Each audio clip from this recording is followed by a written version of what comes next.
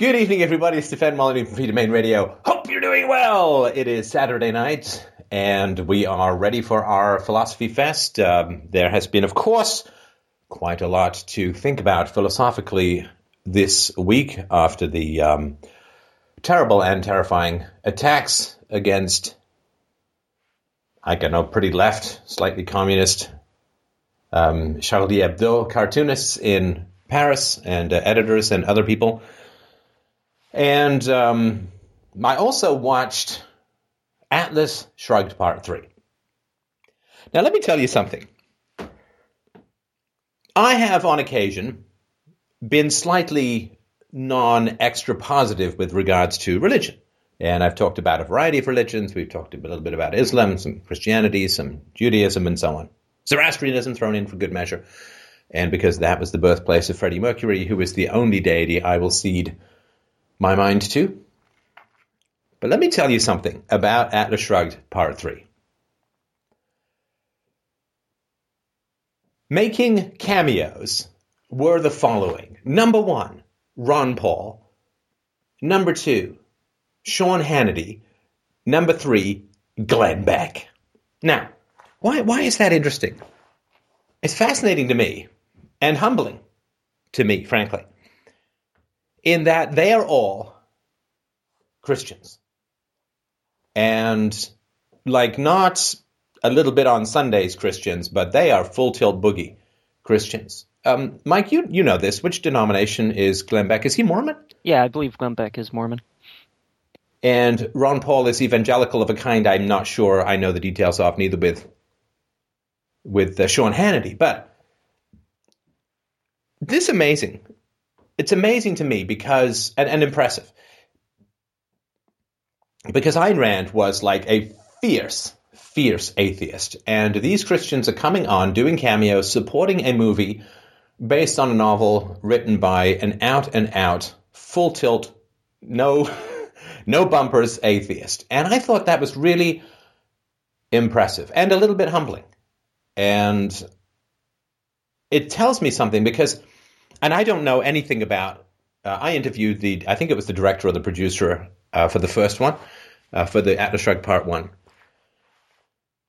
And I don't know, obviously, anything that went on behind the scenes with with this movie. I was invited down, but I couldn't fit it into the schedule. And I don't know if they reached out to prominent atheists. But if they did, I thought it was very interesting that Christians would go and support an atheist movie about smaller government. And I don't know that atheists would support an atheist movie about smaller government. So I found that humbling. I found that quite inspiring, and has softened my heart quite a bit. I mean, the arguments are the arguments. I have to bow to the arguments as a whole. I've made them. I stand behind them because they're really not my arguments. They're arguments that either pass the test of logic and evidence or they don't. So that's not up to me. But I will tell you, I found it impressive. I found it generous. I found it committed, and I'm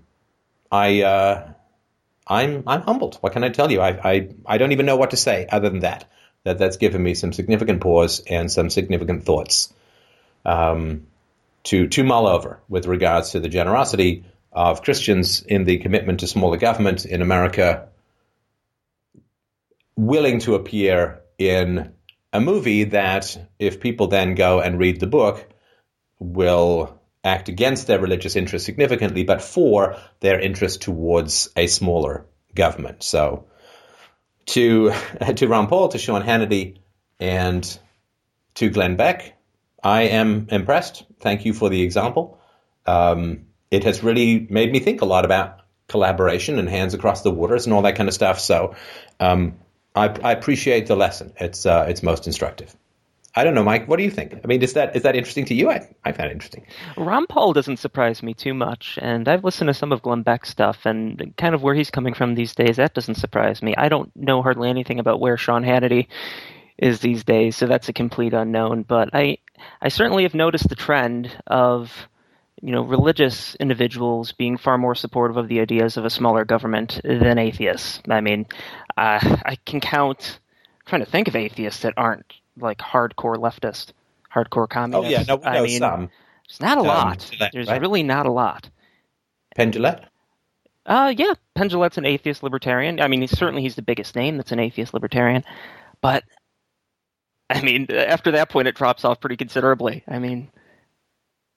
Yeah, I thought it was interesting. And again, I don't even know what to think of it as much yet, but it warmed my heart and it humbled some of my spiky edges around the realm of statism and religion. So I don't even know what to make of it yet. I just wanted to share my experience. It was with some surprise that I saw these cameos of people passionately talking about an atheist in very positive ways, or an atheist story, participating within an atheist story. So what can I tell you? I mean, if that's a love your enemy moment, that was quite interesting and instructive. So, with regards to, we'll get to this with the third caller, but I just want to mention a few things before we do. The attacks, I don't know what to say in any conclusive way. And my mind is racing in 12 million different directions, none of which are conclusive. The attacks in France. One of the things that always frustrates me is the degree to which government programs are introduced to deal with the effects of government programs. So one thing that's frustrating for me is the degree to which minority communities have embraced statism. I mean, slavery in America and throughout the world was a government program. Slavery was a government program. It was enforced by the government. It was subsidized by the government. People were forced to be on the lookout for caught slaves and were punished if they didn't join in slave patrols or return escaped slaves. And it was the contracts were all enforced in government courts and enshrined into government law, and subsidized. And of course, the Navy, which opened up a lot of these countries, was forced. Sailors were forced to join. When I was growing up, my brother had a metal mug for his birthday year. And he had this metal mug.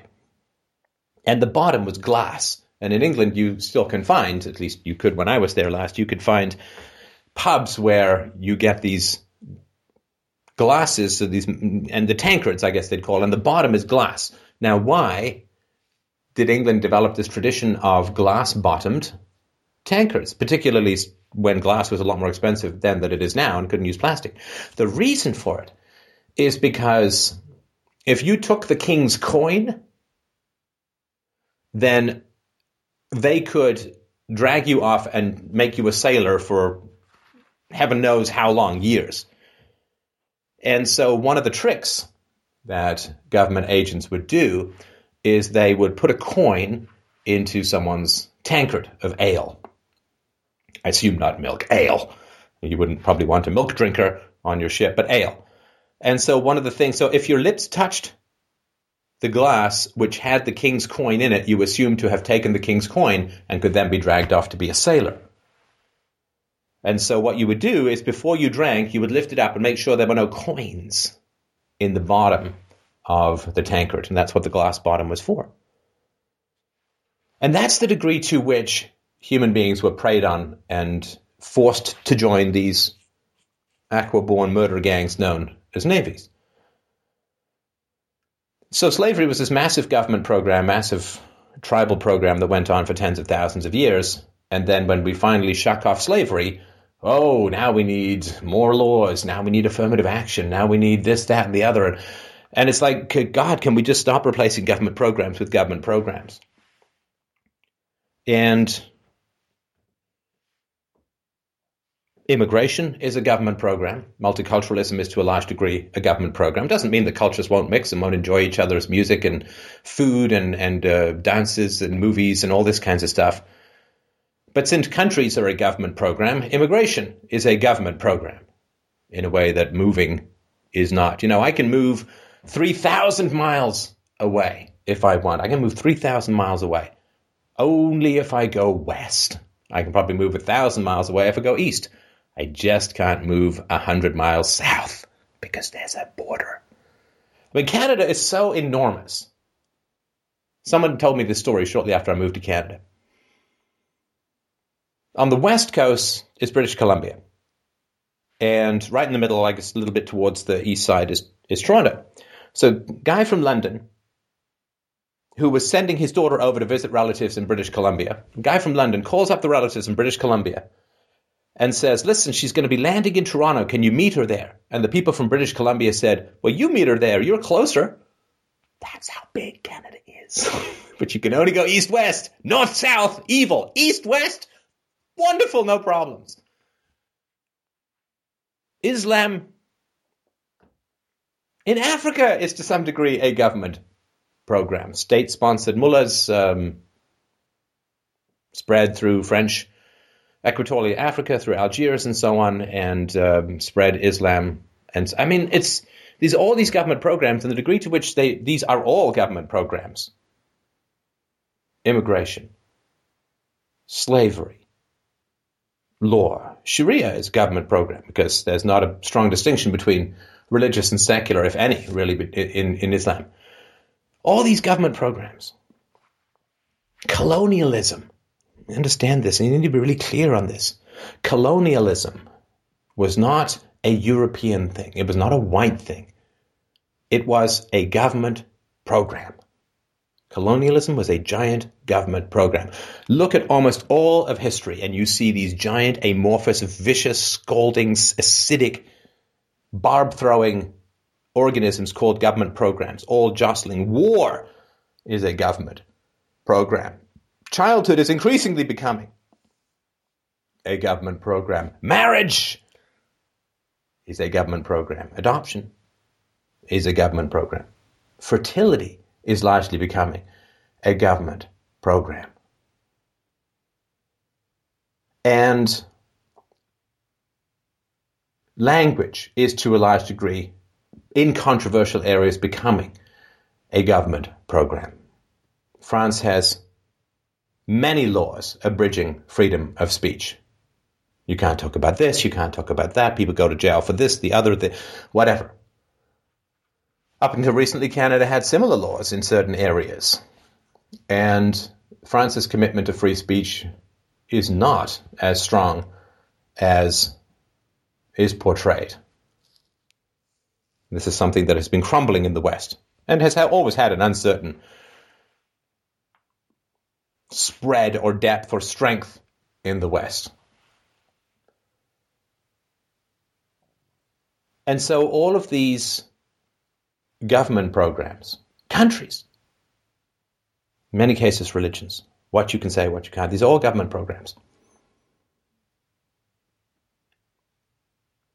How do we oppose government programs which are the initiation of the use of force? Well, we have to go back to first principles. We have to go back to questioning and opposing the initiation of the use of force in all of its forms.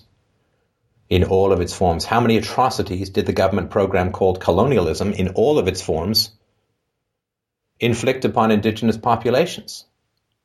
You know, when capitalists go there, what do?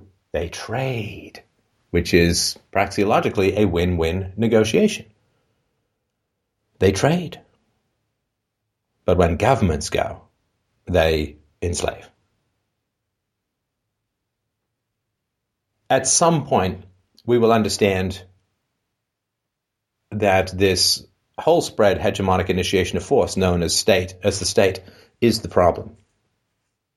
It's not going to happen tomorrow. You know, with 100 million plus downloads, we're certainly pushing the needle in that public discussion through this conversation, for which I incredibly and deeply and humbly thank you for giving me the means to achieve and giving me the participation in your kindness through this conversation to make known. But as long as we are distracted by the fundamental superstition of tribalism, we will forever exacerbate the very problems that we're trying to solve. So that's it for the intro. Thanks for your patience. Who do we have on first? Marco wrote in and said, "Can you?" Polo! Sorry. You know, I had a side bet that was going to happen. You knew it. Believe it or not, my 6-year-old daughter totally knows almost every joke that's about to come out of my mouth, so don't feel bad if it's ridiculously predictable. Marco wrote in and said, can UPB be used without a theory of legitimate property rights? And if not, isn't it redundant since property rights are enough to determine if an action is unethical? Okay, so we're back on rights, right? Yes, I think we are. Okay, and UPB is, I think, a very good theory of property rights. Because UPB, in order to prove ethics, we must first prove self-ownership.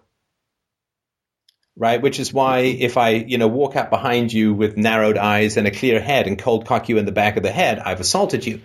Whereas if you're standing next to me on a bus and I have a completely unforeseen epileptic attack and elbow you in the side, I'm not assaulting you and nobody would press charges, right? Because in one, I'm in control of my body and in the other, I'm not. So in the cold cocking example, I have self-ownership, and in the epilepsy example, I don't, right? So that aspect, I think, is important. So you can't have a theory of ethics without first establishing self-ownership. And the book is available for free for anybody who wants to read it or to listen to it at freedomainradio.com/free. It's called Universally Preferable Behavior, a rational proof of secular ethics. You can't have property rights without self-ownership any more than you can have ethics without self-ownership. So to me, the sort of upside down point of the pyramid is self-ownership. Once you've established that, which is ownership of my own body, control over aspects of my own body, and therefore, almost axiomatically, but certainly praxeologically, it means I own myself, and therefore I own the effects of my actions. I own what I make. I own what I break. I own who I own the murder if I strangle someone. So self-ownership, ownership of the body, ownership of the effects of one's actions is the root of both ethics and property rights. And so given that no one can steal my eyeball, because they have no eyes and I have two. Like nobody can just out-vile Jelly Gloucester King Lear my eyeball and then use it for themselves because it's mine. My eyeball. No taking my eyeball. Because, that's something I've fed and watered and nurtured and grown and watered and taken to the optometrist to get checked out and so on. So given that my eye is just part of my body and is my property and is something I control and something that I have created and maintained, it's exactly the same as if I have planted and watered a crop of plants and enclosed a piece of land. It's exactly the same as my eyeball. It's just the effects of my actions. Whether it's attached to my body or not doesn't fundamentally matter. Which is to say, the nervous system is not the boundaries of valid property rights. Whatever you create, whatever you make, you own as the effects of your actions. Because if you don't own the crops that you have grown, then you can't be said to own a murder you've committed or a rape that you've committed. Well, you do own it because you have used your body to do something and you own the effects of that, whether it's for good, neutral, or ill. So I think that to say, well, UPB requires property rights is to say, well, ethics requires property rights. But I don't think that ethics and property rights can be distinguished. I think they both arise out of the unarguable essence of self-ownership. And I say unarguable because you cannot argue against self-ownership without exercising self-ownership, without making your hand write something or your vocal cords produce sound or you tracing something in the sky with an airplane, whatever it is you're going to do. You can't argue against self-ownership without first using self-ownership. And therefore, to argue against self-ownership is a self-detonating argument which dismisses people from, not you, it dismisses people from a rational examination of the question. So I wouldn't view them as a dichotomy. To me, property rights arise from self-ownership. Ethics require property rights, require self-ownership. And I don't view them as separate categories. So that's it for my speechifying, if you want to tell me what you think. No, sure. No, property rights are ethics for me. You described that correctly. But what you said, that property rights can be derived from us using our own bodies. That's argumentation ethics, right? Well, I'm certainly no expert on argumentation ethics, but what I would say is that you cannot argue against, like, let's say you're arguing against my position. Well, you know it's my position because it's my brain and my body that have produced the argument. So you would then say, well, Steph, your argument is incorrect. But the moment you've said your argument, you're saying that I'm responsible, causal for, and own the words that I have put out, through this microphone, through the Ethernet cables, through whatever it is, right, to your ear. So the moment that you are in a debate with someone, you have to look at all of the implicit assumptions, right? Self-ownership, ownership of the other person exists. There's an objective medium for resolving disputes called reality, which you can use sound waves or visual or whatever to scan for stuff. That a person is responsible not just for his own body, but for the effects of his actions. In this case, it's an argument, the sound waves that are going out across the ether between us. And I think that, again, I'm not an expert on argumentation ethics, but I think that Hoppy's approach is look at everything that is implicit within the act of having a debate or even having a conversation.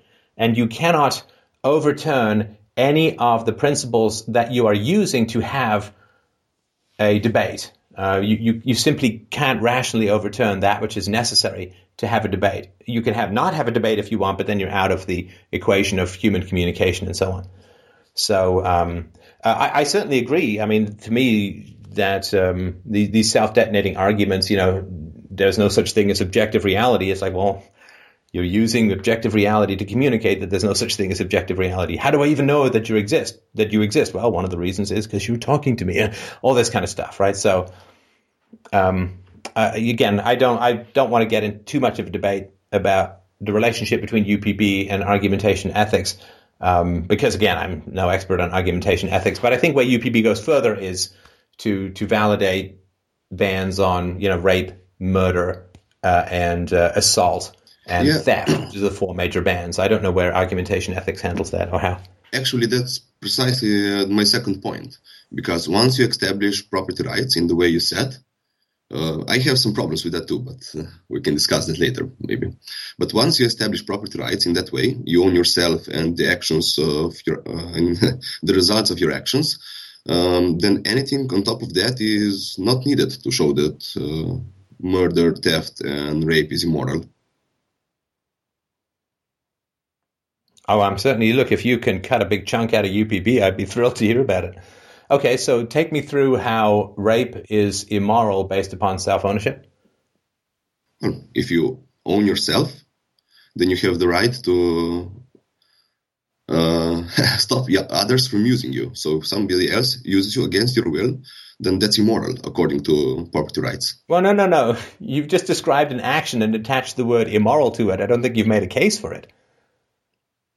Like I'm saying, prove your theorem, and you say, well, my theory is right. Well, that's not proving the theory. That's just adding the word right to the end of your theory, right? So take me through self-ownership to the immorality of rape. Well, here I think we have a bigger discrepancy, because I don't think morality can be objective at all. I think morality is a subjective preference. Wait, did you just call something immoral? I'm sorry, what? Didn't you just say that, and therefore rape is immoral or something like that? Yes, I was using morality in a different way than you usually do. I think you can say that rape is unethical according to self-ownership, but I think that's all you can say. But no, why is rape unethical according to self-ownership? Well, because if you say that those things that violate self-ownership are unethical, then rape. No, but you're just making a statement that's not an argument, right? You're just saying, well, anything which violates self-ownership is immoral. Why? No, I mean, that's just a statement. And if you agree with it, fantastic. But if you don't, you haven't convinced anyone, right? No, I agree. I think that's no way to objectively prove that self-ownership is the correct way to approach ethics at all. Oh, so you disagree with so you found a flaw in UPB? Yes, you could say that too, yes. Okay, where and what is it? I really want to make sure that's not wrong. Obviously, it's my biggest thing, so yeah, let's fix it up. Well, simply when talking with somebody, just the fact that you can use your body doesn't doesn't follow that you own your body. I don't see any way how that logically follows necessarily. I mean, theoretically, a slave could make an argument. Hang on, but are you exercising control over your own body to make the argument, or is it possession of some kind, or some sort of mind control from someone or somewhere else? You're just using your body. So you are using your body right now. You are exercising self-ownership to make your argument. Exercising self-control. Not necessarily ownership. Control, ownership, I mean, potato, it doesn't hugely matter, it's not the same thing. But it's not someone else who's doing it. It's you, right? It's your brain that is controlling your body to produce these arguments, right? I sure hope so. Yeah, well, come on. I mean, let's not get overly sophistic here, right? I mean, you are, right? Sorry, I slipped a joke in there. No, I know. Yes, I use my body, but I don't see that you can derive from that I own it necessarily. I mean, there's can anyone else use it? Can anyone else directly control your body? And I don't mean putting a gun to your head and making you say stuff, because that's not directly controlling your body. Mm-hmm. Is there any other brain attached to your brainstem that can control your body directly? No. Okay. So you and only you can use your body. Yes. Okay. So how is that not ownership? Well, because ownership means that I have the right to exclude others. The mere fact that I'm using my body doesn't necessarily mean that I have the right to exclude anybody else. And don't get me wrong. No. There's no one else who can use your body directly. Oh, surely they can. I mean, if somebody rapes me, they are using my body against me. No, they're not using your body. Well, because they're violating, but they don't have rape does not give you ownership over another person's brainstem. You don't possess them. You don't inhabit them. You don't take control of their body. Because otherwise there couldn't be any such thing as rape. Because if rape gave me control over someone else, or the desire to rape gave me control over someone else, I would simply mentally inhabit that person's body and have them say yes to whatever it is I wanted to do. And if that were recorded, that would be enough to show that it wasn't rape in general, right? So rape results from you violently not wanting someone to I agree. Have sexual congress with you in some form.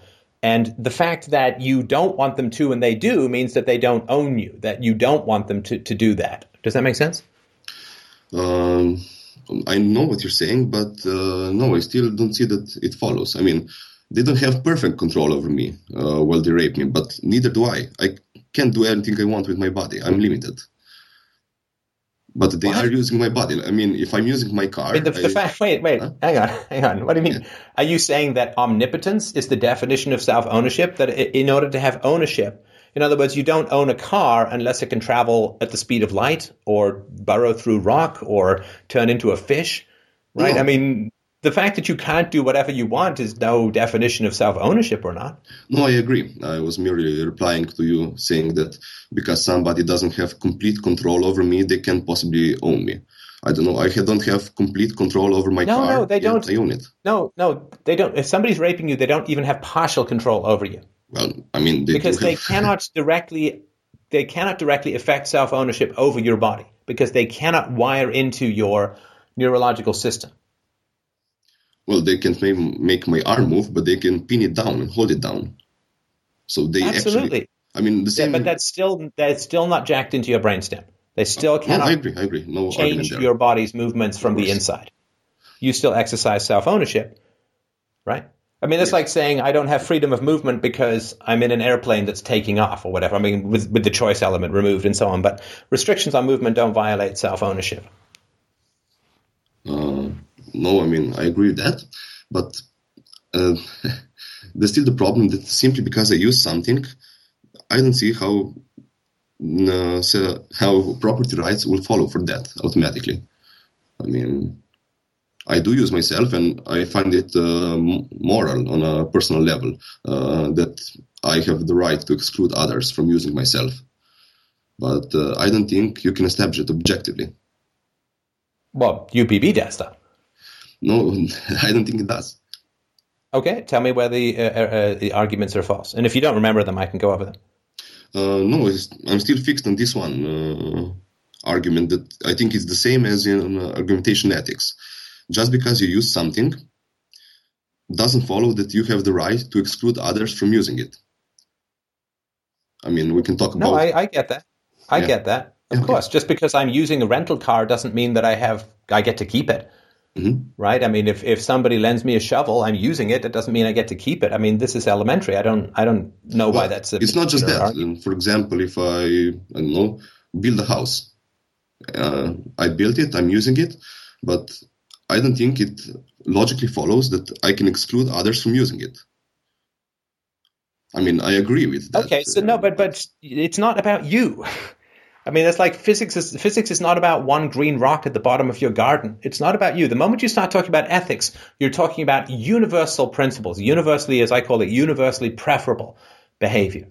So it isn't a question of you and your house, right? The moment people start talking about ethics like, well, it's just my body or it's just my house or it's just this spoon, then they're not talking about ethics.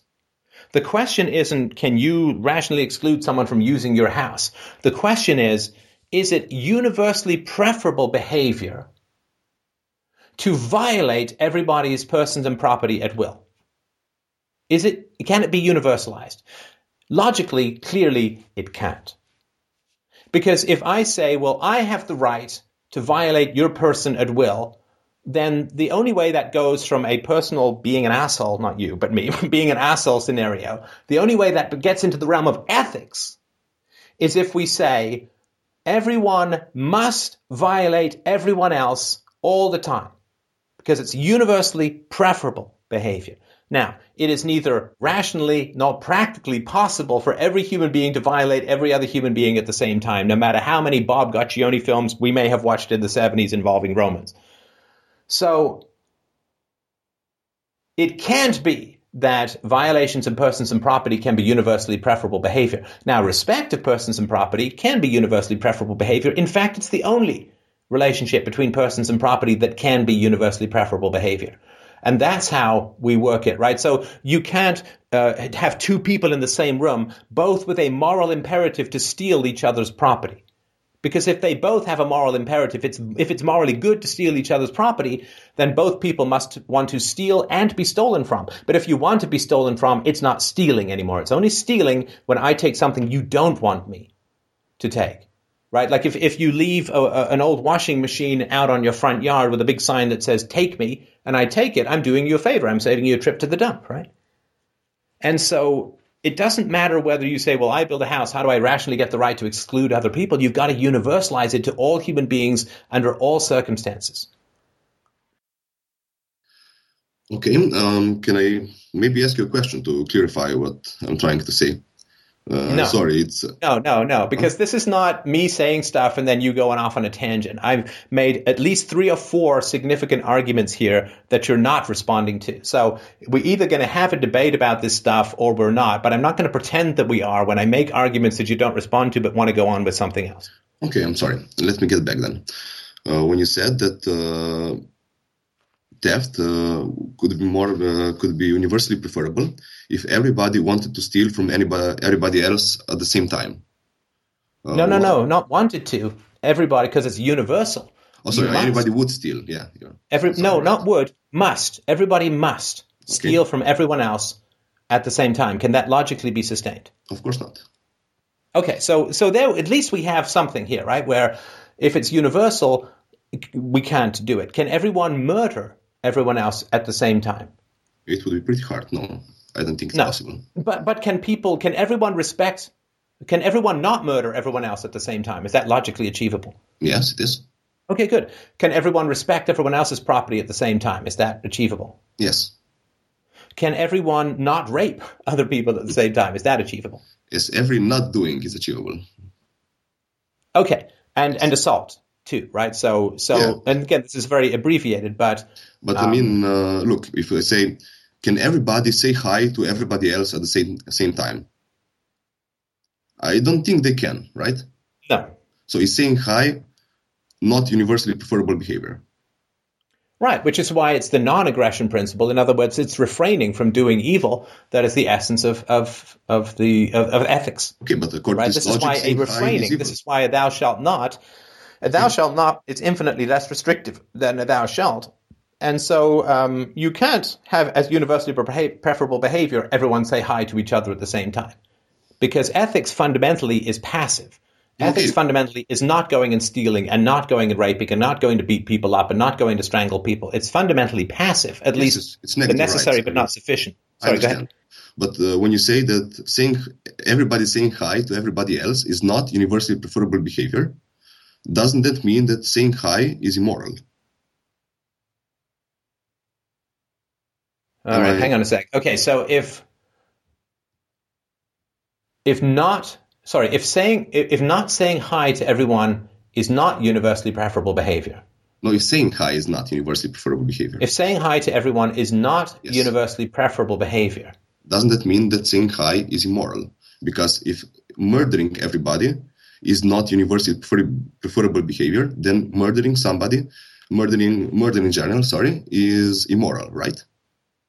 Oh yeah, no, and the reason for that, and I've got a section in UPB on this, because you could say, well, it could be universally preferable behavior to not eat fish on Fridays. But the problem is that when you say universally, you can't just say universally equals one day of the week, or a particular food that you might eat, or a particular word that you might say, like the word hi. Okay, so let's just say talking. I can't talk to universalize it. I can't talk to everybody in the world at the same time. I can't do that.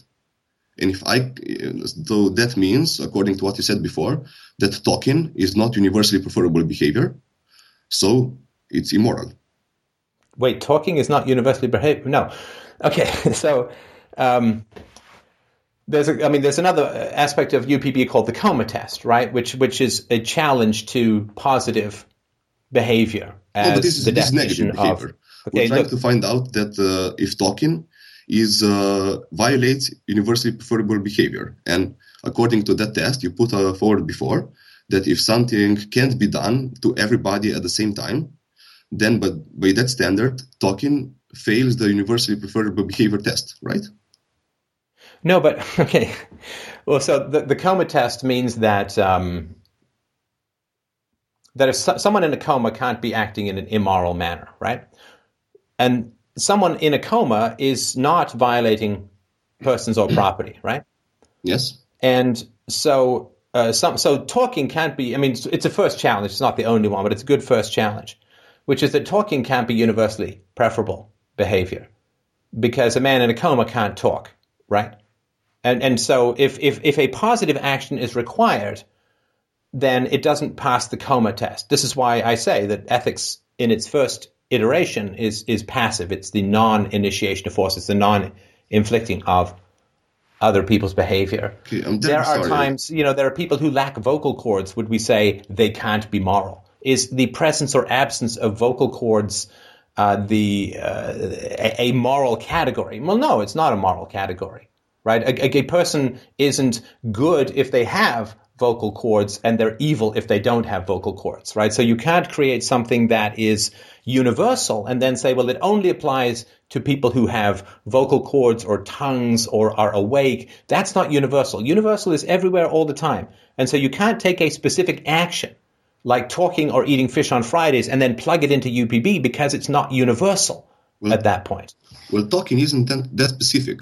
I mean, and the coma. Wait, hang on. Are you then denying that somebody would, if we put that forward, that would mean that somebody who is unable to talk for whatever reason is evil, and somebody who is able to talk is moral if they're talking? No, would you think that's a sustainable thesis? No, I'm trying to prove the exact opposite. That somebody who does talk is immoral.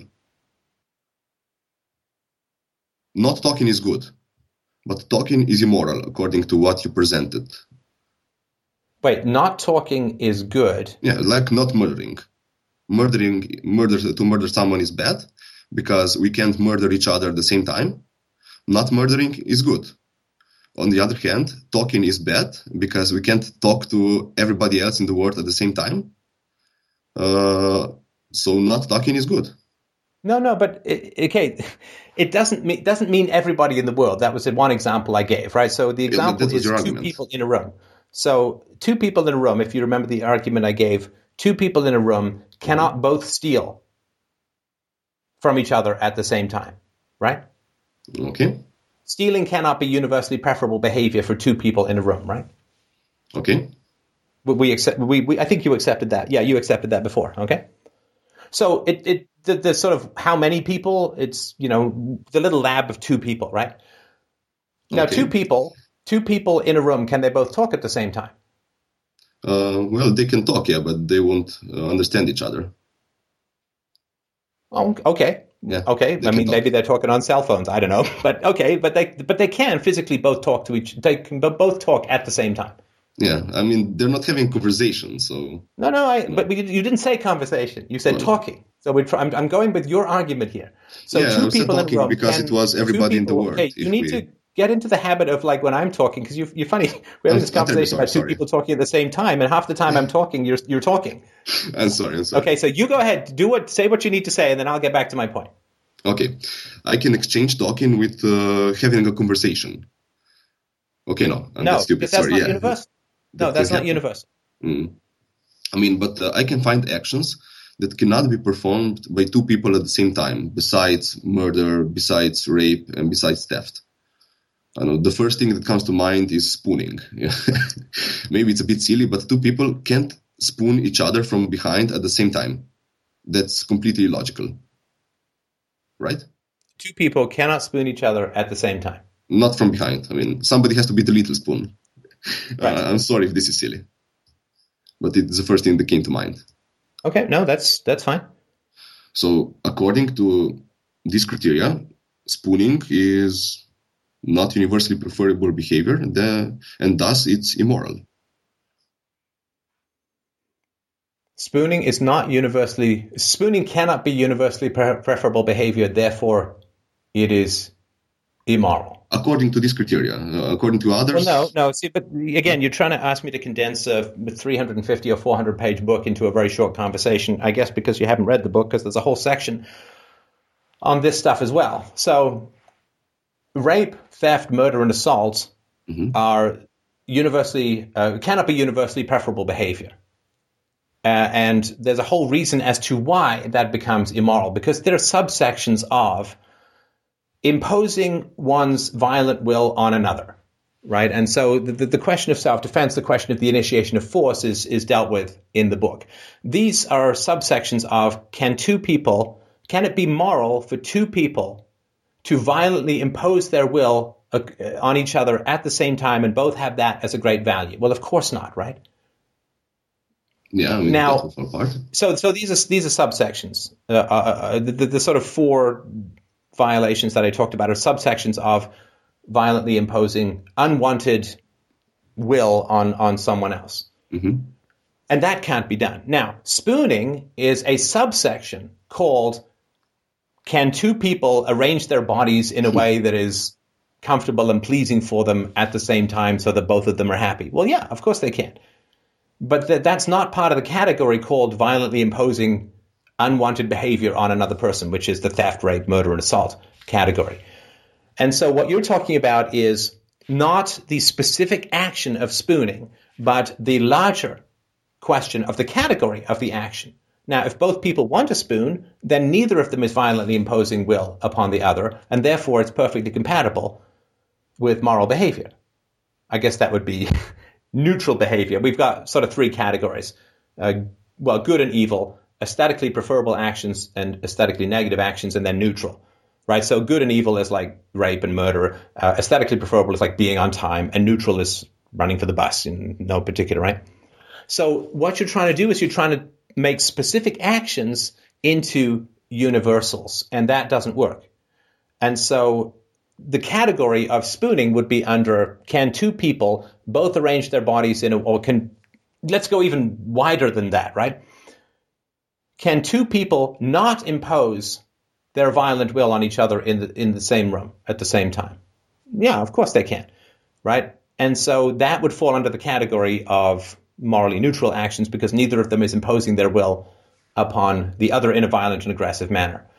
Whereas the other categories of rape, theft, and murder and so on fail that logical test because you cannot have two people in the same room, both who have the ideal of violently imposing each other's unwanted actions on the other, because the moment they both have that universal, the actions can't be unwanted and it all falls apart. If they both want it, then it doesn't fall apart. They can both achieve that within the framework of UPB. So when you have these challenges of, well, this specific thing, that you have to go to the wider abstraction and say, well, what is it fundamentally that we're talking about? It's not spooning or talking. It is, can two people not violently impose their will on each other in an unwanted way in the same room, in the same, yeah, well, of course they can. So that would be my response to that. Now, go ahead if you like. Okay, but this division that you created, as far as I understand it, it relies on property, right? So you basically divided up all the actions into those who are violent actions against the property of somebody, and those who aren't. I mean, this is the division that we're using here, or am I wrong? Well, I don't think that it fundamentally needs property unless you just want to define self-ownership, but it's just a logical construct, right? Two people cannot both want something as the highest value and not want it as the lowest value at the same time. That's just logically impossible. It's like going north and south at the same time, right? It just doesn't work, right? And so when you have in a confined, let's just say model situation, when you have in a confined and model situation, you have universally preferable behavior that is both universally preferable and universally the opposite of preferable. I don't even know what non-preferable or anti-preferable or hated. Not universally preferable. Something that's right. Universally loved and hated, or the highest value and the lowest non-value at the same time. That fails a logical test. So the imposition of aggressive will on another cannot be universally preferable behavior, because not everyone can both want to inflict their will and not want to have their own will inflicted by someone else, because it's universal. All wills can inflict on each other. Can't work logically. Because if you and I are both trying to steal each other's wallet, it's only theft if I don't want you to steal my wallet. But since we're both human beings and we both possess will, if we say all wills can violently aggress against others, well, I don't want you to take my wallet. And so I'm saying, well, my will gets to violently aggress against you, but your will doesn't get to violently aggress against me. Bingo, bango, bongo, no universality. Therefore, it's not ethics anymore. Doesn't work. So I don't think it's necessary for the self-ownership and property rights and so on. It's simply the logical construct that doesn't work. If I just could try to condense your argument, so I'm sure what I'm responding to. You're saying that two people can't be both for theft, because theft implies that one of them is against that action, right? So it can possibly be universally preferable. Yeah. Okay. Now, what about me denying somebody the use of my car? I mean, but you're saying theft again, right? No, it's not. You got to forget the car example. It's like you keep getting dragged down to this minutiae. It's not about the car. Rephrase that as an ethical statement, not as a statement of an individual report to a police officer. Well, I'm not sure how to do that, but I didn't mean. No, you can. So the way to do it is to say, denying someone else the use of your car, right? Mm-hmm. So it's your car and somebody wants to take it from you and you say no, right? No, you can't, yes. Okay, how would you abstract that to a principle? Well, I'm denying somebody access to a good. That's not a principle. That's just restating the tiny example, right? Yeah, I mean... what is the principle? It's a thou shalt or thou shalt not. That's the principle, right? Well... Or what is universally preferable behavior? What would be not specific to a car, but everything? That's philosophy is everything, not this car or this person. Well, I'm sorry, I'm a bit lost here. I'm sorry? I'm a bit lost here. I mean, the example with theft would be thou shalt not steal. But with denying something, the principle would be thou shalt not deny.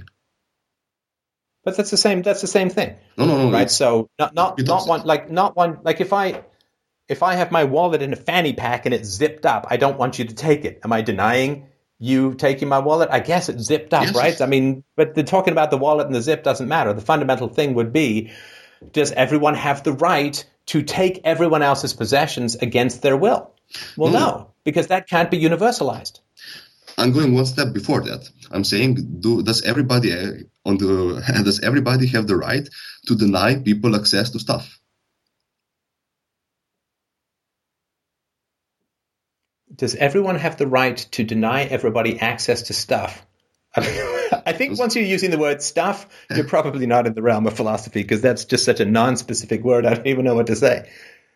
I'm sorry, I don't know how to phrase it better. It's 3.5. Does everyone have the right to take everyone else's property against their will? Well, this comes back to, do you have the right to do something to someone against his or her will? Well, no, because everyone has a will, and if one will wins and the other will loses, then you don't have universality. Because if Bob gets to violently impose his will on Doug, but it's universal, then Doug also gets to violently impose his will on Bob. No, I'm sorry. And that doesn't work logically, because the only way you'd violently impose your will, and everyone gets to violently impose their will on everyone else, that can't work. The imposition of will must be the very highest value then. The violent imposition of will is universally preferable behavior. But that can't be right, because if you want to steal my wallet and the aggressive imposition of will is the highest value, is the universally preferable behavior, then I must be like, here, take my wallet. That's really good. I want that wallet back. Now you have to give it back to me. No theft can occur. We're just passing something back and forth that we both want each other to have, because it's a universally preferable behavior to take people's stuff. So there's no theft that's occurring. And therefore, theft cannot exist if it's universally preferable, because everybody wants everyone to steal, and everybody wants everyone to have their property and then have it back, and blah, blah, blah, blah, blah. And two people cannot violently impose their will on each other simultaneously and have that as the highest value, because the moment you have it as the highest value, you don't need violence anymore. Any more than if I want you to take the broken lawnmower off my porch, you don't need to come in as a cat burglar in the middle of the night and steal it. It's like, just take the damn thing. I want it, right? It says, take me right there. It's not theft if I want you to have it, right? And so theft can only occur if somebody does. Anyway, I think we got to move on, because I've made the same argument about 1 billion times. So we're going to move on to caller number 3. But I really appreciate you bringing up some excellent points. Thank you. Thank you very much. Bye. All right. Now with the current events question, we have Nils. He wrote in and said, with the emotion going on after the recent events in France and the national call to, quote-unquote, unify the Republic at all costs against terror, the question of multiculturalism will be very hard to pose. How could this very sensitive matter be addressed after such trauma? Hi. Hi, Nils. How you doing? Good, and you? I'm well, thank you. Yeah, it's just, if I can sum up another way, it's you mentioned in your previous video on the French attacks a perfect storm of cultural incompatibility that is occurring right now in France. And I'm sorry, cultural what? Incompatibility that you incompatibility, right. Yeah, you mentioned it in your video, and I think it's a very good way of summing up the problem we have here. And in the eye of the storm, when we have this thing happening here, to see everyone act in a way of absolutely refusing to talk about certain things, and at a time where they defend the freedom of expression. So it's a very strange time, and it seems that those matters, such as multiculturalism, are going to be even harder to address here. So I wanted your take on this. Yeah, I mean, so multiculturalism is a challenge, to say the least. You know, you always hear this stuff, diversity is our strength, It's hard for me to think of limited knowledge and all that, but hard to me to think of a group or a culture or a country with really divergent cultures that gets along hunky-dory and integrates and all sings Kumbaya at the same football games. I mean, you got Ireland, Kosovo, you got various places in Africa with tribal warfare. You have, racial gangs in prison. Prisons segregate by culture and race almost exclusively unless forced to integrate. So it's hard, the answer for me is, God, let's make everyone rational. Let's make everyone philosophical. And then we'll all get along, because we'll all have the same objective methodology for determining right from wrong. And that's not about to happen. It's, we're working on it, but it's not about to happen. And so when it comes to, France in particular, well, we have non-philosophical cultures who are trying to get along. And historically, this doesn't tend to work out very well. Now, I personally would love to live in a world where I don't care who lives where. I don't. That to me is like not the big thing on my list, is to try and mentally sort everyone as to where they should live or shouldn't live or anything like that.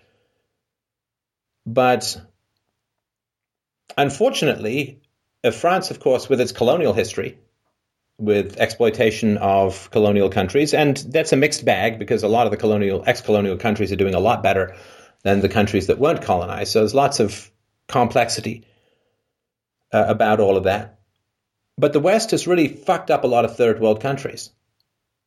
They've fucked it up with foreign aid. They fucked it up with war. They fucked it up with agricultural dumping. They fucked it up with massive arms sales to a bunch of sociopathic kleptocrats who are supposed to be in charge of these human zoos. And so when you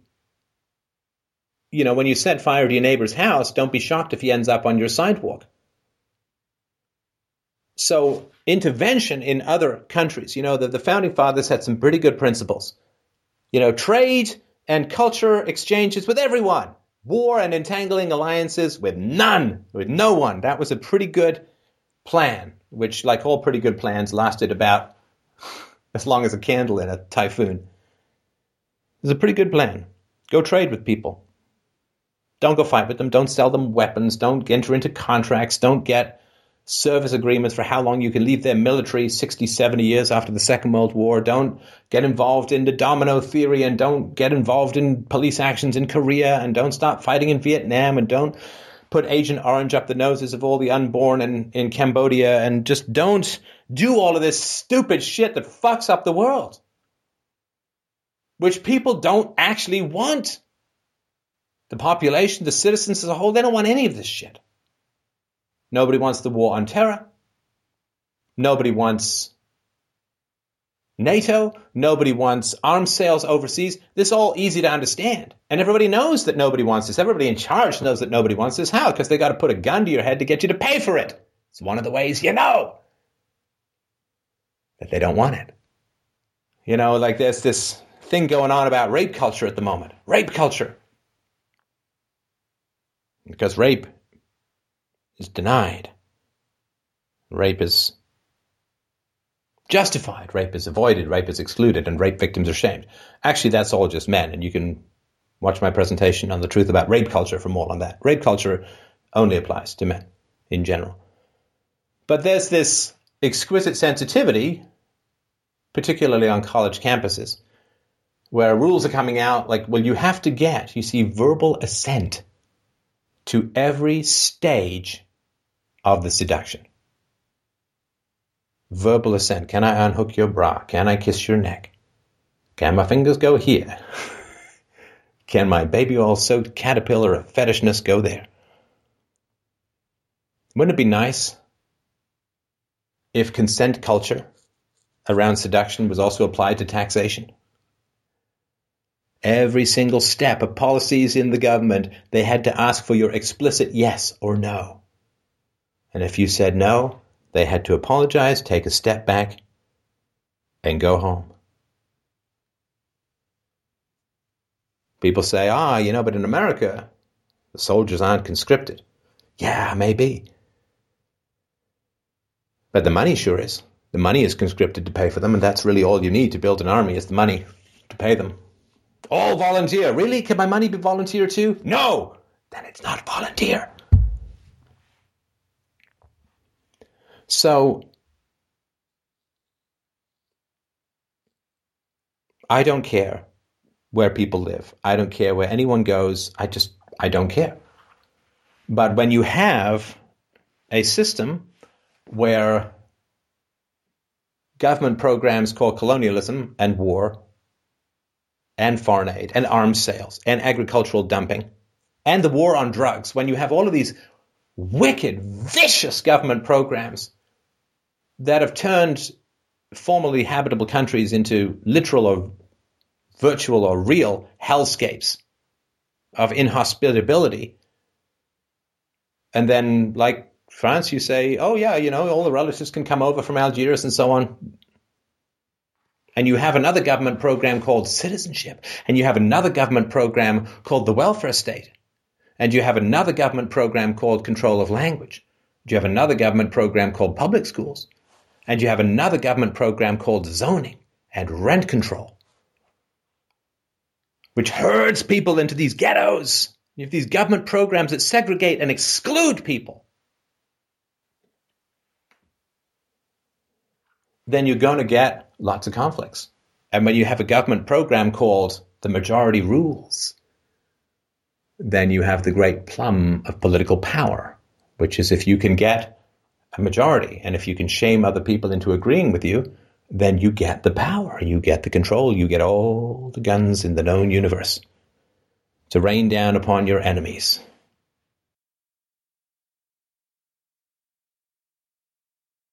So how do you sell multiculturalism? I don't think you can. Look, people want to live among other cultures.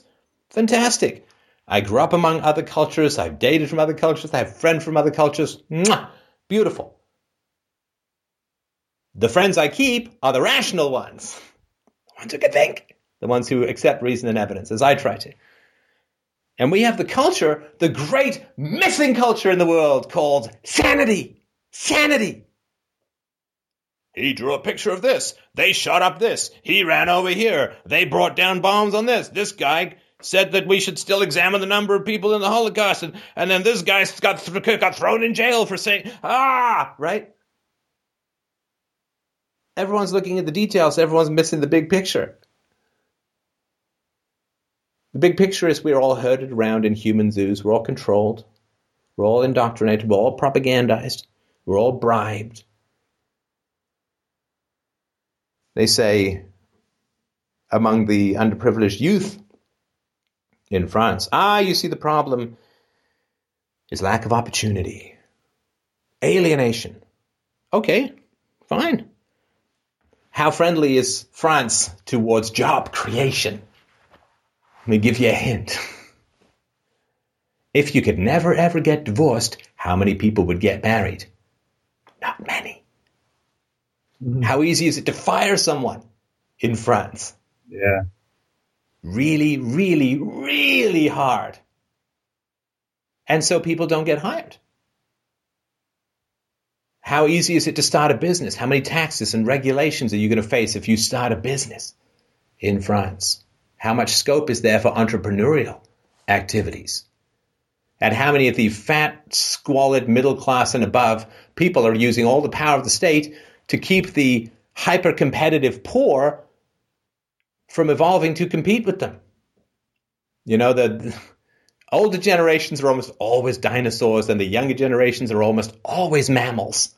Lean, fast, adaptable. Look, we can regulate our own body temperature. Isn't that great? You give birth to eggs. Oh, how primitive, how medieval. How possible is it for people who immigrate to France to get jobs, start businesses? How many licenses are required in France to open a barber shop? For God's sake, probably a stack like a phone book. So I think that these eruptions, and look, I also take very seriously the complaints from people, Muslims and others, very seriously complaints from other people. Oh yeah, 12 cartoonists got shot. That's terrible. Or 12 journalists. I don't think they were journalists, but whatever. They got shot. That's terrible. But some drone strike rains down on a wedding party in a Muslim country and nobody even notices. Yes. It is a little bit precious for me, given the amount of slaughter that has occurred in Muslim countries over the past couple of decades, not to mention the last decade and a year, 2 years now, I guess almost, in Iraq, for Westerners to beat their breasts in horror that 12 people got shot, when the war in Iraq alone has been estimated to be responsible to close to 1 million fucking deaths. may I jump in just because? Yeah, please. Yeah, it's and even closer to us than the Iraq war, because France refused to act in Iraq in 2003. But just if you take Libya, which is just alone 100,000 civilian deaths, which we have a lot more responsibility in it. Like, I think, I'm not sure, but I think France engaged um, the air army planes to go to Libya before even NATO gave the order to maybe act. And it's those people in the street today, their tax money is used to go bomb thousands of civilians. And then you have this whole situation when at the same time they claim that nothing must be said about Islam and nothing must be said and it has nothing to do with Islam. And it was amazing the 2 last days to just listen to the people saying that Islam is a complete religion of peace and it has nothing to do with it. It's just, it's becoming sick, almost to witness the things going on and how people are so emotive. And this is quite fascinating, and it's sad to be able to notice it this much in those sad times. But today 700,000 people came in the streets just by citizen initiative, and it's quite amazing to see how people were very emotive, but everyone in unison were saying it has nothing to do about Islam and it's not a multiculturalism thing. It has nothing. We are all together behind the nation and the state, all saying this like preaching, and yet their money is taken at gunpoint to bomb civilians. And the whole thing is getting so sick, so sickening that it's a bit of a nightmare, it's quite weird.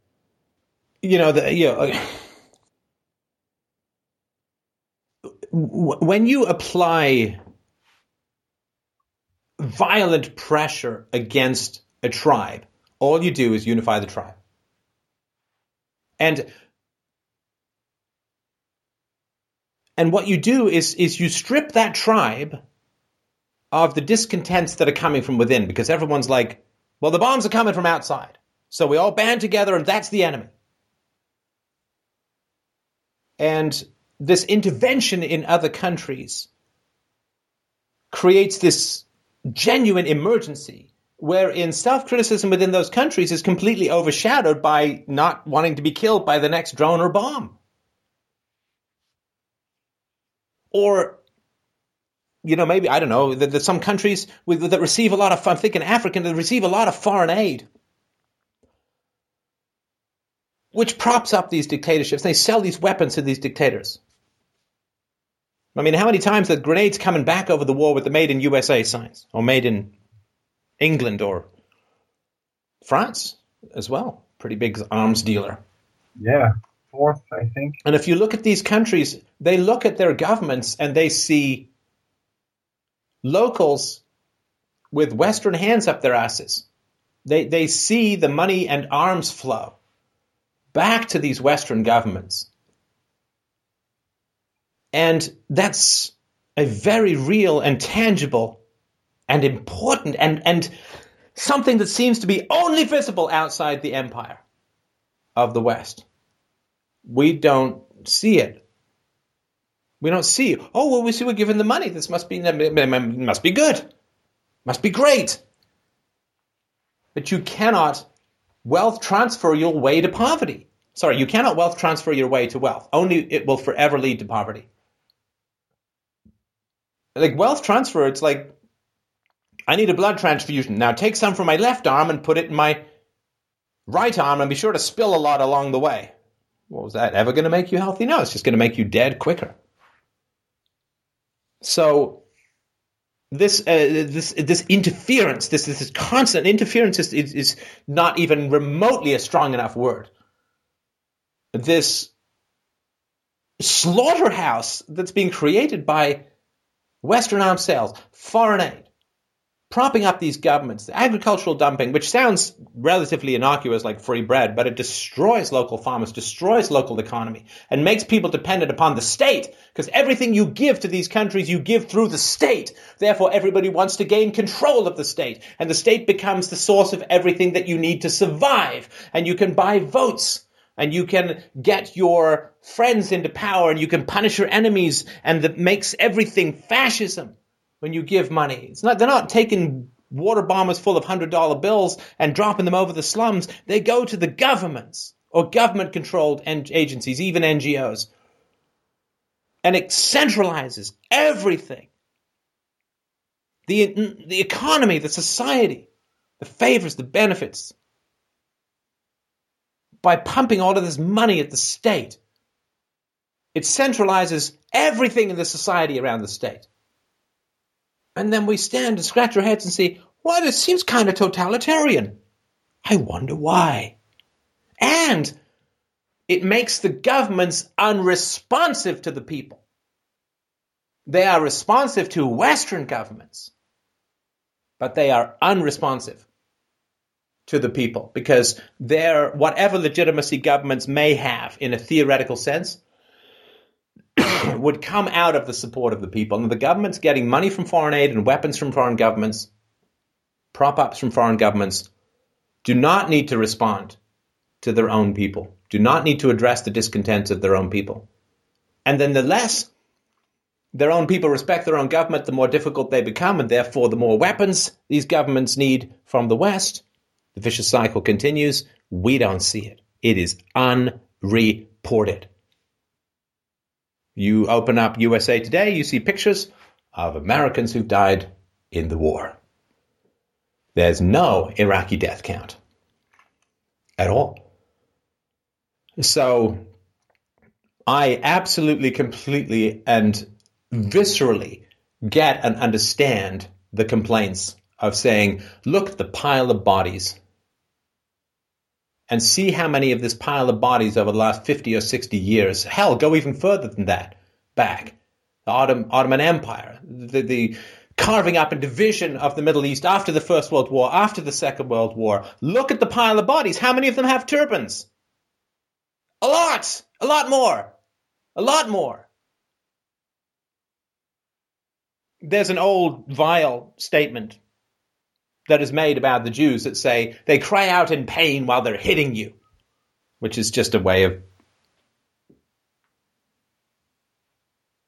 well, it's anti-Semitic, it's nasty, but these governments, these citizens, most of whom are blind and ignorant to the reality and are deliberately shielded from the reality of their government's foreign policies and arms sales and despotic propping up. But to be overseas and to look at France, to be overseas in one of the client colonies of Western power, and to look at the legitimate horror expressed by the French, which I understand that too. It's horrifying to see that from overseas and to say, but what's happening there is nothing compared to what's happening here.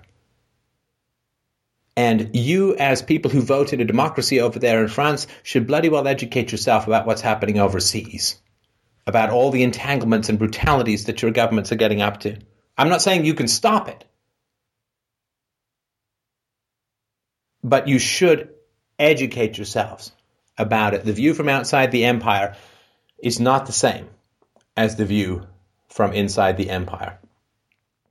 And some of the extremist Muslims, what is their goal? Their goal is to get the troops out of Saudi Arabia. It's to get people to stop killing Muslims. These governments to stop killing Muslims and supplying arms sales to regimes that they find reprehensible. I mean, I would like there to be less arms sales in the world. I'd like there to be no foreign aid, which is taking money from the poor people of rich countries and giving it to the rich people in poor countries.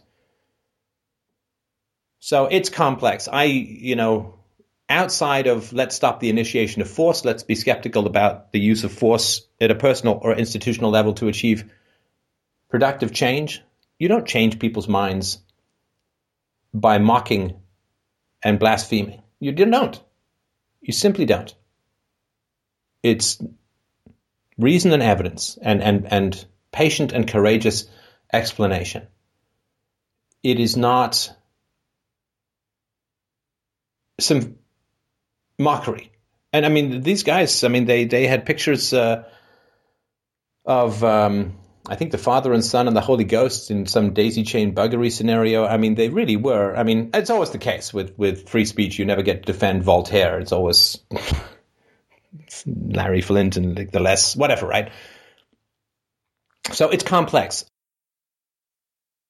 Yeah. And just another thing which is quite scary and which I'm pretty sure will never be talked about in France is I sent to Mike a study which was done which shows the degree of the way the people are favorable to ISIS in three countries in Europe, France, Germany, and Great Britain. And the number of people who are favorable to ISIS ID in France is 16%, with 3% being in very much favor of ISIS. And wait, is that 16% of the entire population? Yes. The survey was taken by 1,000 people, and it seems quite legit.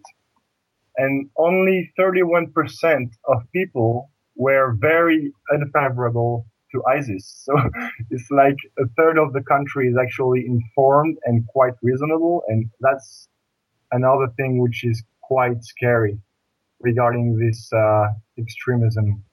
Like people are getting in the street and maybe a lot of them, I don't know, I don't have much of an opinion on it, and it's just so emotive, and it's quite strange. But those statistics are very scary. I don't know what you think of those numbers.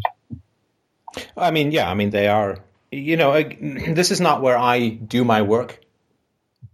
So, no, I mean, I can tell you, that those numbers are surprisingly high to me. But the reality is that to solve these problems in the long run is going to be a multi-generational challenge. Absolutely. And there is going to have to be some clarity about the role of culture and the capacities for different cultures to integrate. And I don't have any answers as far as that goes, because those would always have to do with government policy. And I have, as a rule, and a rule I stuck to fairly well, steadfastly try to avoid any policy proposals in the realm of the state,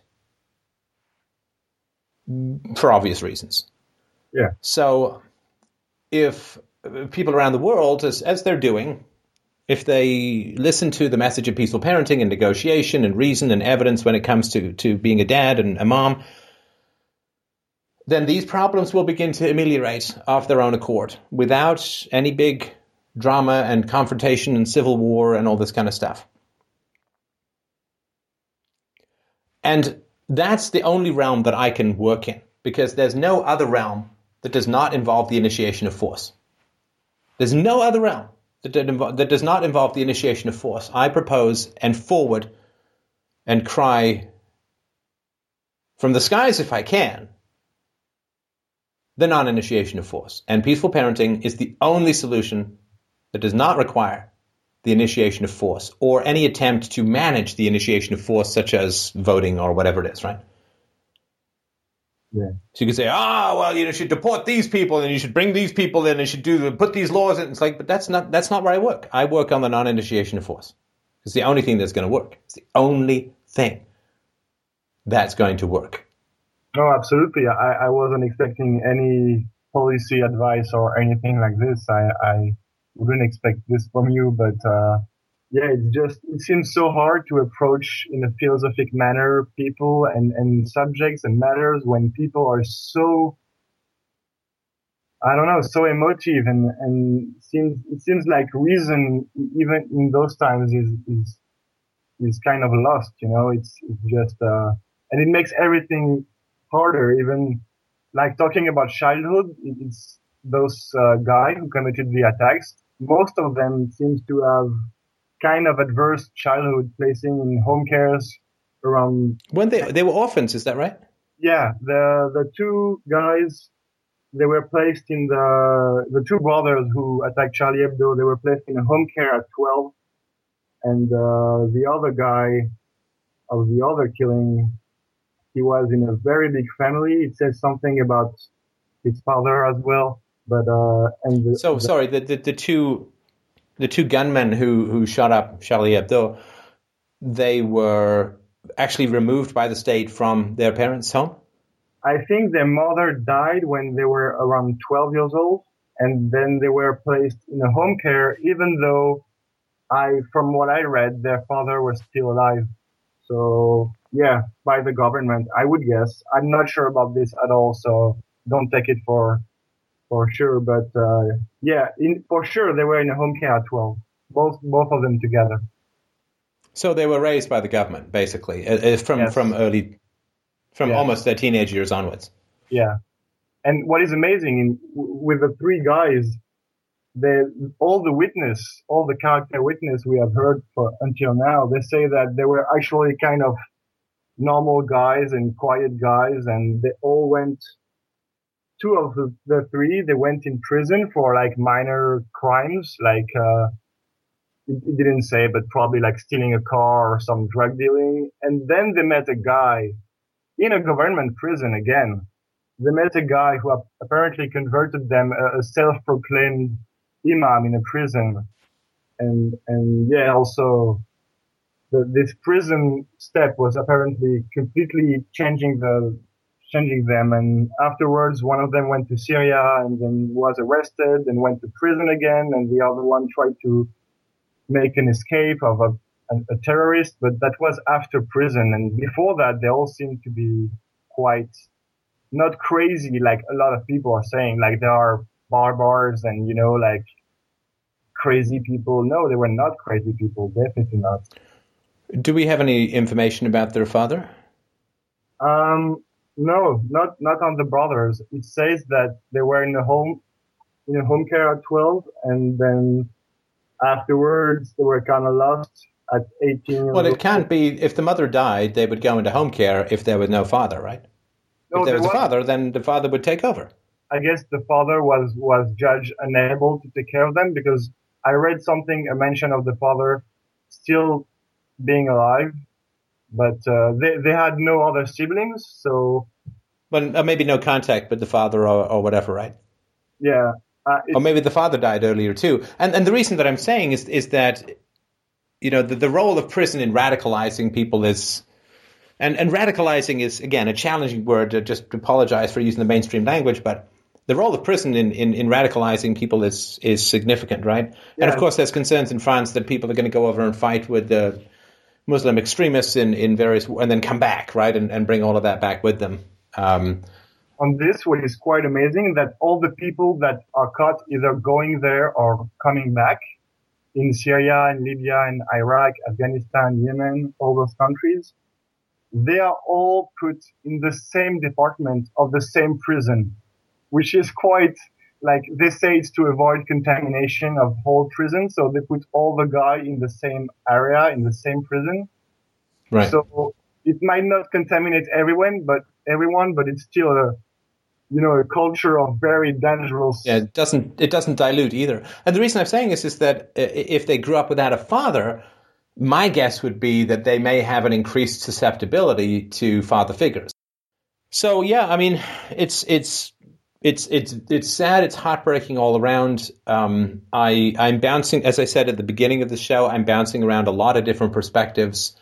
I remain more committed to focusing on peace among parents and children, peace among friends, peace among families, peace among lovers, peace among husbands and wives, where values are compatible. Let's be rational. Let's be philosophical. Let's commit to building the only long-term foundation for human peace that I think has ever been shown to work in a consistent way, which is to do with childhood. We have a population around the world. This is not specific to any group in particular, but we have a population around the world that is significantly traumatized. It's traumatized by a wide variety of hierarchical mechanisms and by prior traumas. You know, we're in many ways, as a species, still crawling out of the caves. I mean, true with retina-capable iPads, but we're still crawling out of the caves from a biological standpoint in many ways. And I think my goal remains as strong as ever and as more committed as ever to continue to focus on teaching people how to think rather than what to think, and really trying to focus on helping people really understand the degree to which I think it's going to be peaceful parenting or the end of the world. I mean, that's a strong way to put it. Genuinely believe that it's going to be peaceful parenting or it's going to be the end of the world. I mean, it's just going to take for any bunch of lunatics from any denomination to get some kind of bomb, to provoke some kind of conflagration, to put some radioactive stuff somewhere, to you know, we are an intensely vulnerable society as a whole. I mean, the weapons are out there. The destructive powers that can filter down into the hands of unstable people is significant. We are in an arms race. You know, it's the guns or the hugs. I mean, that sounds trite. That may sound like a Hallmark card, but it's absolutely and completely true. We are in an arms race. We shoot or we hug. You know, we hit our children with the hands at the end of our arms or we don't. And we as a species need to get this inflection point. We need to get how important this is, how essential this is, how nothing else matters but this. We are in an arms race. We love our children or we hate the world. We open our hearts or bullets open our heads.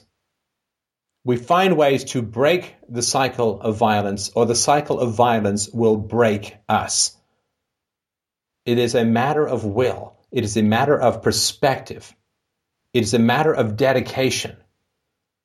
So many of us throughout history, and I count myself lucky every day that I've never had to go to war, the first in a couple of generations within my family on both sides.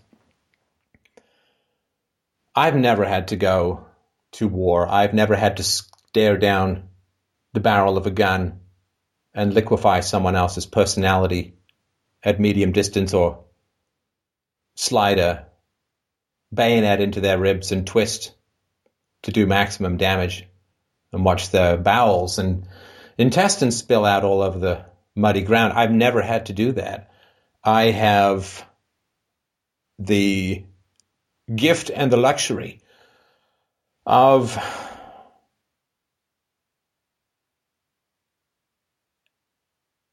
I can't say a more difficult war, because I can't imagine anything more difficult than what happened in the wars of the 20th century. But a more abstract war, a more challenging war, a war to wake people up to the necessity of kisses, not snarls, in the face of the developing minds of our tender-hearted children.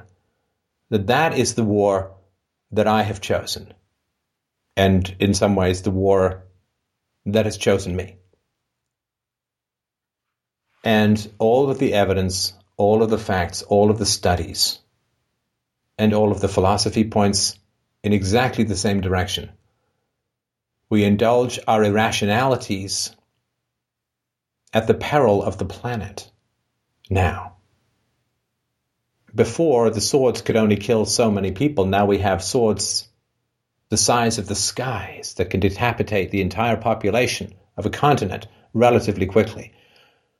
We have moved so far forward in our government program of near infinite destruction that unless we catch up and overtake it with our parenting, it will overtake us like a tsunami of fire and bury us in a Pompeii style of ashes which may not be recoverable. It is that important. You know, and I go on this show and I say to people, oh, you know, send me some money. I want to do some good. freedomainradio.com/donate. Help us out. It's not because I want to build a palace of gold. I understand, and I hope that people listening to this are beginning to understand that we are in an arms race. We kiss each other or we eat each other. Really, this is where we are heading. There are unstable and violent elements the world over who would love nothing more than to provoke a conflict that depopulated the planet. And it's a button to kill millions. And it's a generation of dedication and commitment to raise the new crop of a peaceful harvest. To destroy a life takes but an instant. To grow a life takes decades of dedication and commitment and a steadfast rejection to the aggression and cycle of violence that has bound so many of us so uselessly, so pointlessly up in its grip. This is the only thing that will work. Deterrence doesn't work. Invasion doesn't work. Look at this. We've got a human goddamn story going back 150,000 years. And the end result of 150,000 years of intense and focused and purposeful human development is that we have now come to the precipice of the volcano of the end. This has been the result of all of our progress. Just scientific revolution on. What are we talking? 500 years. Industrial revolution onward. 200 years. Agricultural revolution onwards, 400 years. 5, 6, 7, depending on when you count it. Of this 150,000 years, we have a tiny sliver of human progress that has brought us to the edge of this volcano. And it's almost like we have to get to the edge of this volcano so that we can loose the grip of the past, loose the grip of history. God, can we be addicts who don't have to destroy their lives in order to quit their addiction? To control, to bullying, to punishment, to rewards, to spanking, to confinement, to timeouts, to shitty schools, to yelling, to name-calling, to control, to bullying. It's almost like there are radical elements pushing us closer and closer and closer to the fire as a species. Almost saying, it's peace or us. It's peace or this. It's peace or it's nothing. And we are just a hot rock of nuclear shadows, which aliens will visit in a million years and say, once contained life. There may even be some great art down there, but it's all melted. Come back in another million years, maybe the half-life will have gone away. That's all we might have to offer. Those who have the vision of what might happen with escalation, the escalation doesn't even have to be fundamentally so terrifyingly dramatic. It can just be the population frightened by the effects of the actions of the rulers, running more to the rulers, who then provoke more actions that frighten the people, who run more to the skirts of the rulers, and we end up with these giants of fantasy protection. We scurry beneath their feet.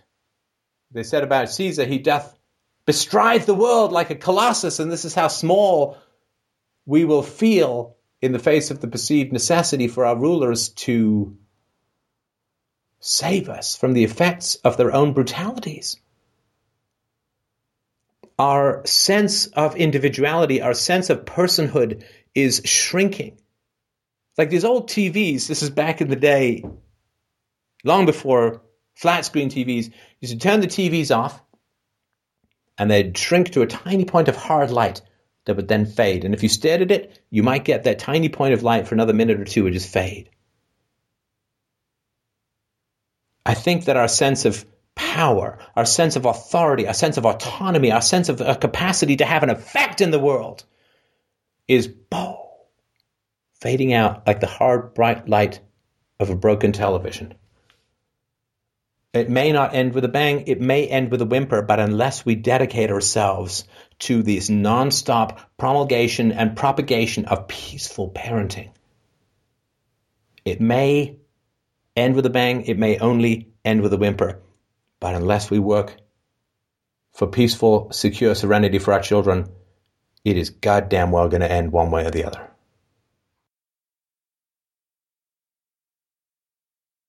Nils, did I lose you? Yeah. It's just the precipice, you know. That's it, and it's quite. You have a remarkable way of putting it, and I admire your. It's not optimism, but your courage, because sometimes it feels kind of weird, you know, and I'm glad that you're here, that a lot of people and a lot of, you know, books and stuff, I feel less and less alone, but like the precipice is right next to us, and it's kind of, you know, I can't help myself to be a bit terrified, you know, and to, but Yeah, well, you should. Like you said, this fear is probably the best engine we can have to move forward and to keep on going. But yeah, it's tough. It's tough. It is absolutely terrifying. It is absolutely terrifying. I don't know if you have kids, but I mean, if you have kids, the vulnerability that you have in the face of the future is exquisitely painful at times. I don't have kids, but you know, every time I like, I know it's the solution. It's just the old thing to.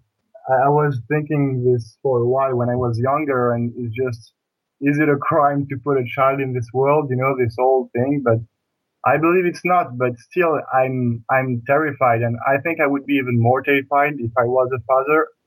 But still, it's such a responsibility, you know. It's yeah. Well, you know, it's you know, when you have a kid, you're lashed in, right?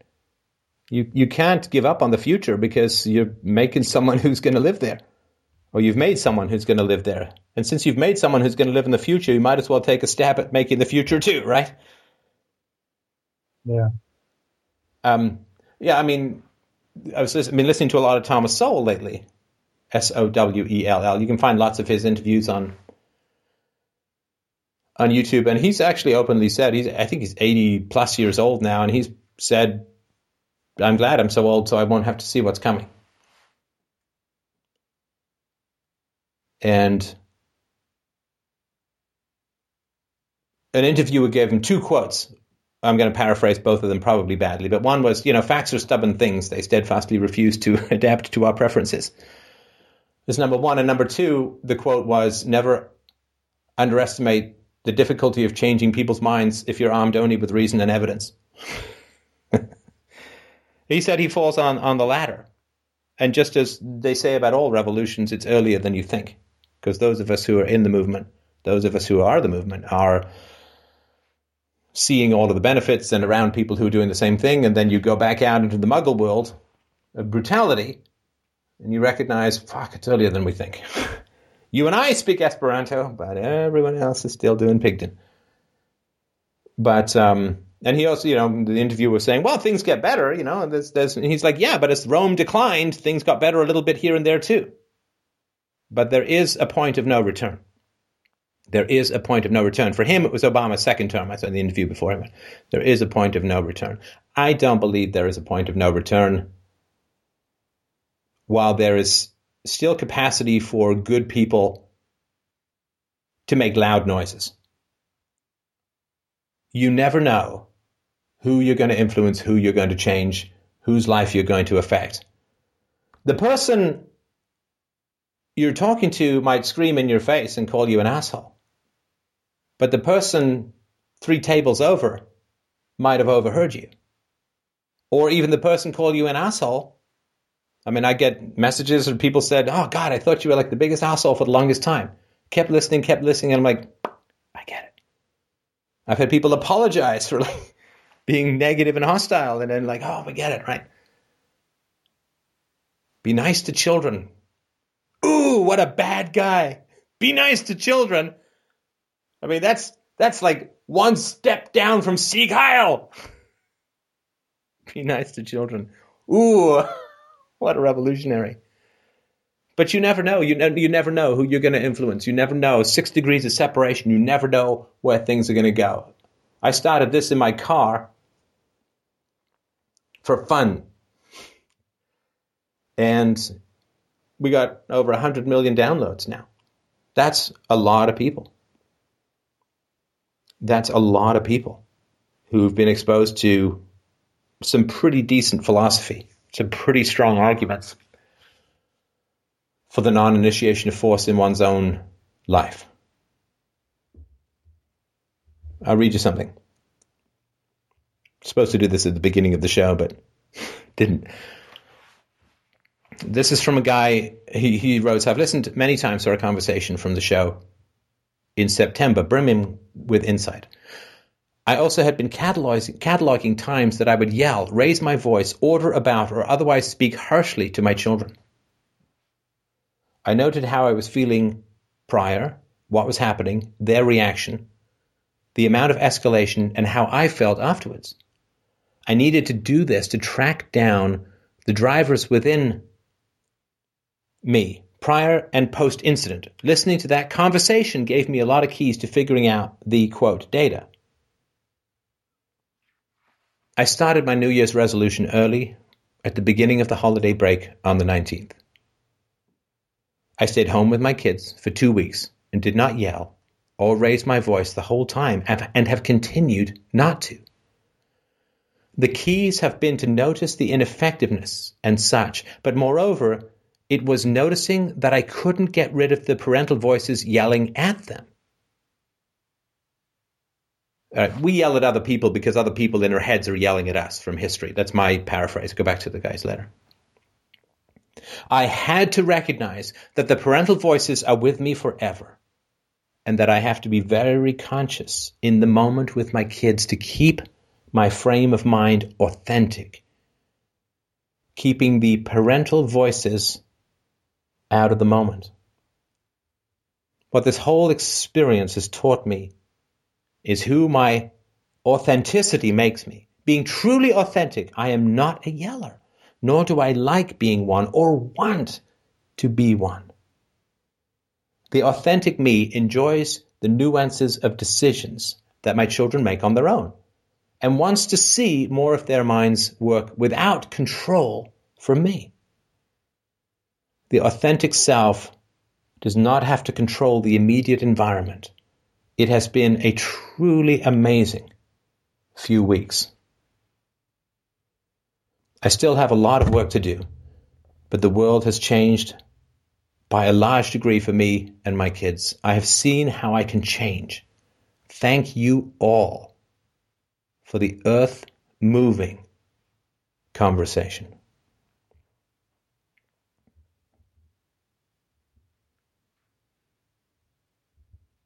And that's how we do it. That's how it's done. Mad props, respect, recognition, all the medals of the multiverse heaping down upon the brave heart of this father and the mother who are part of this amazing progress. That's how we do it. That's how it is done. There is no other way. This desire for a shortcut, this desire for, if I vote or if I write a blog post about the Federal Reserve, I get that. I mean, that stuff's interesting. I like to do shows on that stuff too, and that's great. But in terms of what actually moves the world, rather than what stimulates minds, what changes hearts, what changes actions. Learning about the Fed, what does it change what you do other than reading about the Fed, right? That's how it works. And that's the only way that it works. The improvements in parenting are the improvements in civilization. Civilized parenting is civilization. Peaceful parenting is a peaceful world. And all shortcuts lead straight back into the past. But we're much better armed than we were. And we cannot go backwards. We cannot go backwards. We can only go forwards. And we must go forwards with as much resolution and with as much of a revolution in the peacefulness of our parenting.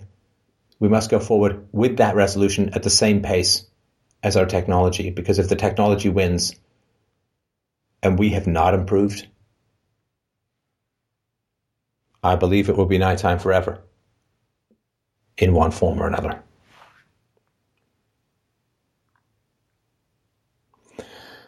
Is there anything you wanted to add? No, I would say just, amen to what you just said. And you're right. There must not be a point of no return. And I also completely refuse it, but it's, such a work, such an endeavor. It's good to hear somebody else say it. I'm glad you're here, and thank you for your work.